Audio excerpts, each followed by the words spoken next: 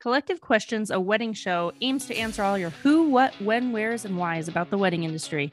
Each episode aims to focus on a different aspect within the industry, such as photography, wedding planning, real-life couples, and behind the scenes. My name is Mackenzie Taylor, and I've been in the wedding industry for over 15 years as a professional wedding photographer. In 2017, I eloped in Red Rock Canyon in Las Vegas, Nevada, and I knew that others had to be interested in something as special and unique and beautiful as my wedding was. With that vision, I started Cactus Collective Weddings, and from there, we've branched out into other cities and other areas, focusing on scenic destination weddings.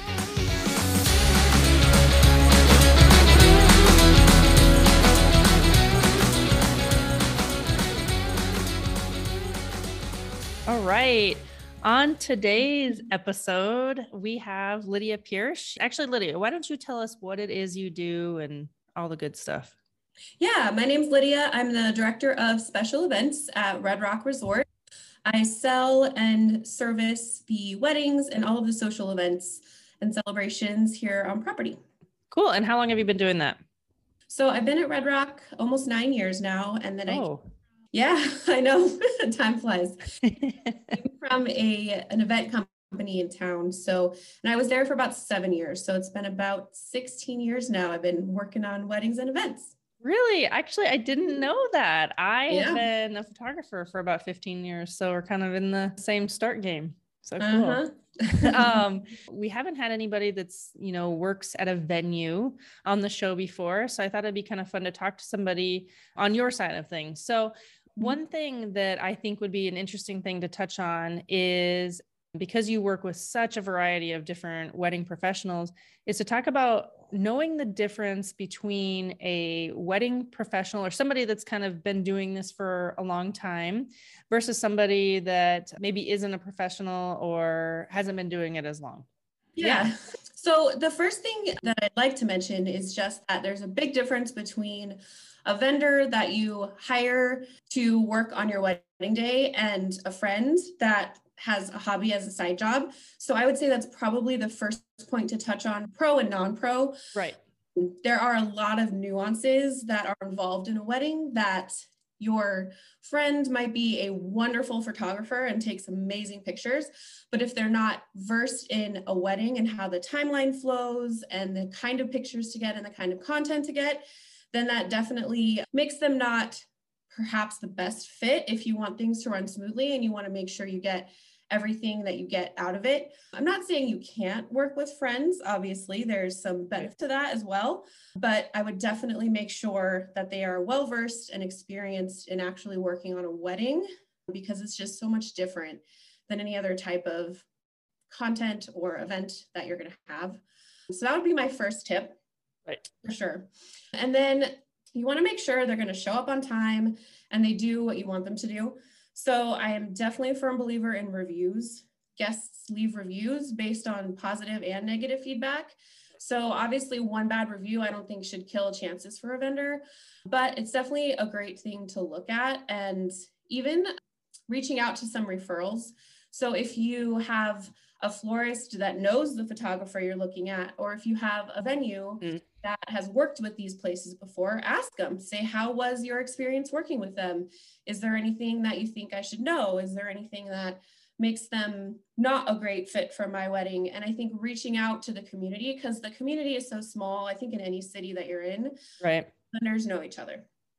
So, yes. And you can definitely get some feedback on whether they're a good fit or not, and if they show up on time and do a good job based on the pros that work with them, because pros work with other pros that make their job and their client's wedding great. Right. Because all of our interest is in making sure that the couples have the best wedding possible. So I would definitely look there for some feedback on good options for vendors, because you just want to make sure everything's seamless for you. Yeah, that's so true. I mean, just to elaborate a little bit more, is that vendors actually will recommend vendors that are professionals that make their lives easier. In other words, they are experienced, they know the details. So yeah, I mean, it's kind of silly. I never thought that would be something you would have said, but that's so true. Vendor recommendations for other vendors is one of the best ways to get vendors for a wedding. Totally. I a little concerned about putting somebody in a place to speak not so greatly about another colleague and be right. But I also think there's ways around it. So when somebody comes to me and says, what do you think about this florist? I would say, well, what are your priorities and what is your style? And just guide them without having to speak negatively about somebody else. Just, well, based on your style and your needs, and if you don't need to go crazy, but you're looking for something more simple, this is the direction I think would be best for you. Right. And actually, it could be not necessarily even negative. Like you're saying, you're literally pointing them in the best direction based on the skill set and services of that particular vendor, you know? So exactly. Yeah. Cool. Any other things? I mean, I'm a firm believer in presentation. So if your first call with them or your first communication with them is not what you were expecting, that is their first impression. So not sure if it's going to get much better than that. So I would keep, that's when they don't have your business yet. After your business, it's already in the bag. So communication and things might not get better. They might get worse. So if you have a bad first impression, I would definitely use that when you're making decisions. I love your point about communication. Yeah, I think that's so important. If you're not satisfied with the level of communication or the type of communication or anything like that from a vendor that you're working with right now, just to Lydia's point, it's not necessarily going to change or get better. That might be a little bit harsh, but I think that's a reality for vendors, I guess. Yeah. And I don't think it's necessarily the first vendor that responds to you right away. Right. Definitely the right one, because as most people know, this is a busy year. And so there's a lot of us that take a little bit longer than we had hoped to get back to people. But I think it's also the experience you're having when you are communicating with them. And do they at least reply back and say, hey, I'm super crazy with a big wedding this weekend, but I'll get back Tuesday or whatever it is, just so you kind of know that you're still a priority to them, even if they're focusing on somebody else at this current moment. It could even be style, like the style of communication. Do you prefer to only be communicated this way? And maybe, you know, that's where some alignment with vendors come into play too. Like if they only want to communicate in this format or in this platform, and you absolutely do not want to do that, that's okay. But maybe that's just not a right fit. Yeah, exactly. Good point. I like that one. Yes. I have a thought. Yeah. So Lydia and I are both part of a wedding professional organization. And I would say in the last couple of years, that's where I've met a lot of my strongest vendor connections and vendor relationships have been developed through this organization, and it's called WIPA. But I think there's something to be said about industry pros that do join organizations. So I think they put a stake in it, like they're in this for the long haul, they're investing in themselves. And I think that could be something that's often overlooked when couples specifically are looking for vendors. Like, are they part of any of their wedding industry associations or other sort of associations? To be honest, it could be anything really. But I don't know. That's kind of my thoughts on that. I've just had really great experiences personally working with those vendors that are involved in that organization. Do you have any thoughts on that? Yeah, so WIPA is the Wedding International Professionals Association. And in order for somebody to join the association, they have to have experience in the industry. They have to have a business license and insurance, so you know that everything is above board. And we also send them a code of ethics that they agree to, that they're going to treat our couples and our clients up to the standard that we expect of them. So that's definitely something. It's vetted. Like you're like, exactly. 3 things in already. Yeah. And there is a website with a directory. WIPA is in a bunch of different cities. So you can go on that directory and see what different wedding professionals are a part of the association. And like you said, it just means that they are invested in being better. Our organization focuses on networking, but also education. Right. So all of our quarterly events have an education component. So anybody attending is really trying to better themselves and learn more and educate themselves so they can be better for our couples. So I would say anybody that is invested in that and their business would also be a big plus.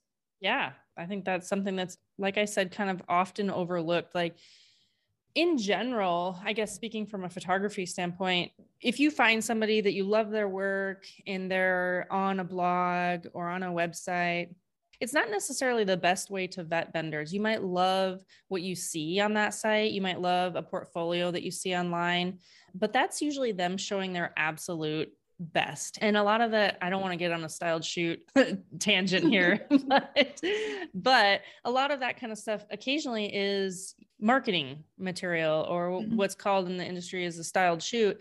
And so they're not necessarily doing real weddings sometimes. I think that's getting better over the last couple of years, but I saw a big shift where vendors were really showing a lot of styled shoots and not really showing that they did a lot of real weddings. So I think that that's another thing to really consider when looking at professionals. Maybe ask for like a full gallery, or ask for a number of weddings that somebody's done. And, maybe not last year or 2020, but in years prior, or how many things are on the books, something like that, just to kind of vet that they're not just all styled shoots.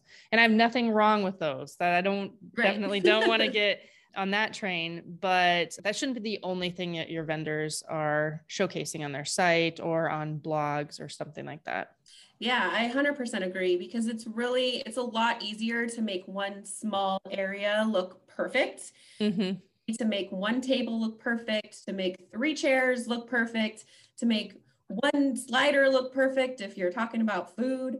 Once you grow to a wedding of 50, 100 or more people, what kind of robustness do they have with their skills in order to make sure the whole wedding looks like that, and it's not just one little snippet? Or in a venue, you can find one little corner in any venue, right? Amazing, but what does the rest of it look like? So that's definitely a great point, to ask for a little bit more wide range of their capabilities. And on the venue side, I mean, obviously a site visit tells you everything because you can be there in person, but if you can't be there in person, maybe ask for a FaceTime tour, or maybe ask to see what the entrance looks like, or what the bathrooms look like, or other things that you might not think of right off the bat, because that one little photo looks amazing, but right? There's much more that goes into it. So that's a really great point, is to try to dive a little bit deeper than the perfect picture. Right. Yeah. What is a vendor that you see that people try to have like the friend that might go wrong? What's a typical category of vendor that you see that happen with the most? So I would say DJs and photographers. Oh, okay. For photographers, it's, again, my friend is an incredible photographer, and they probably are, right, but haven't done a wedding. Can you get the entire bridal party and all of family photos done in 30 minutes during the cocktail hour?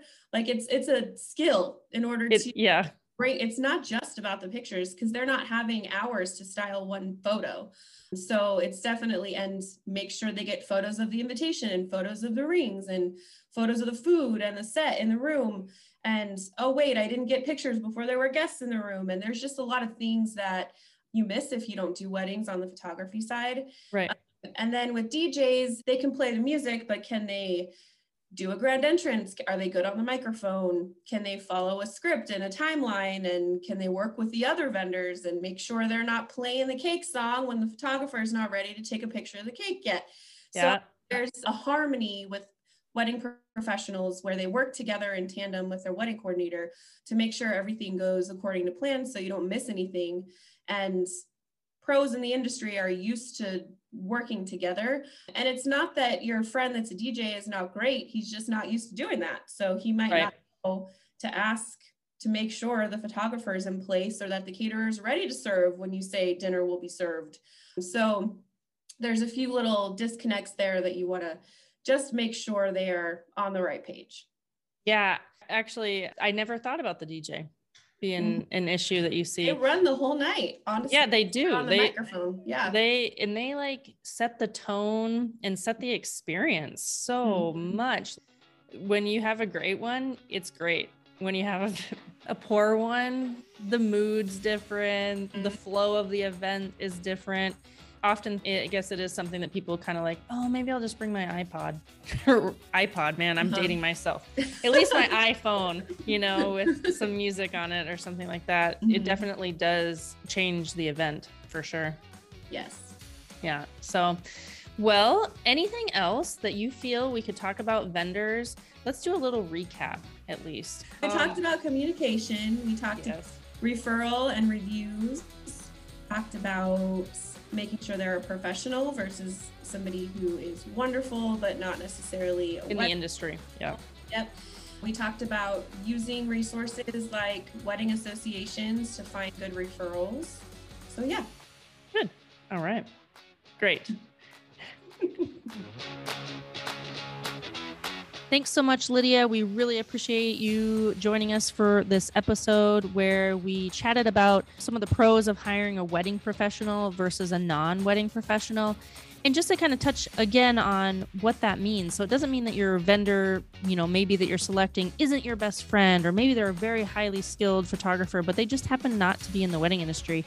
Lydia kind of touches on some of her experiences working in a venue about some complications that can come up from that kind of contract. So anyway, thanks so much for joining us. I hope you all got value from this show.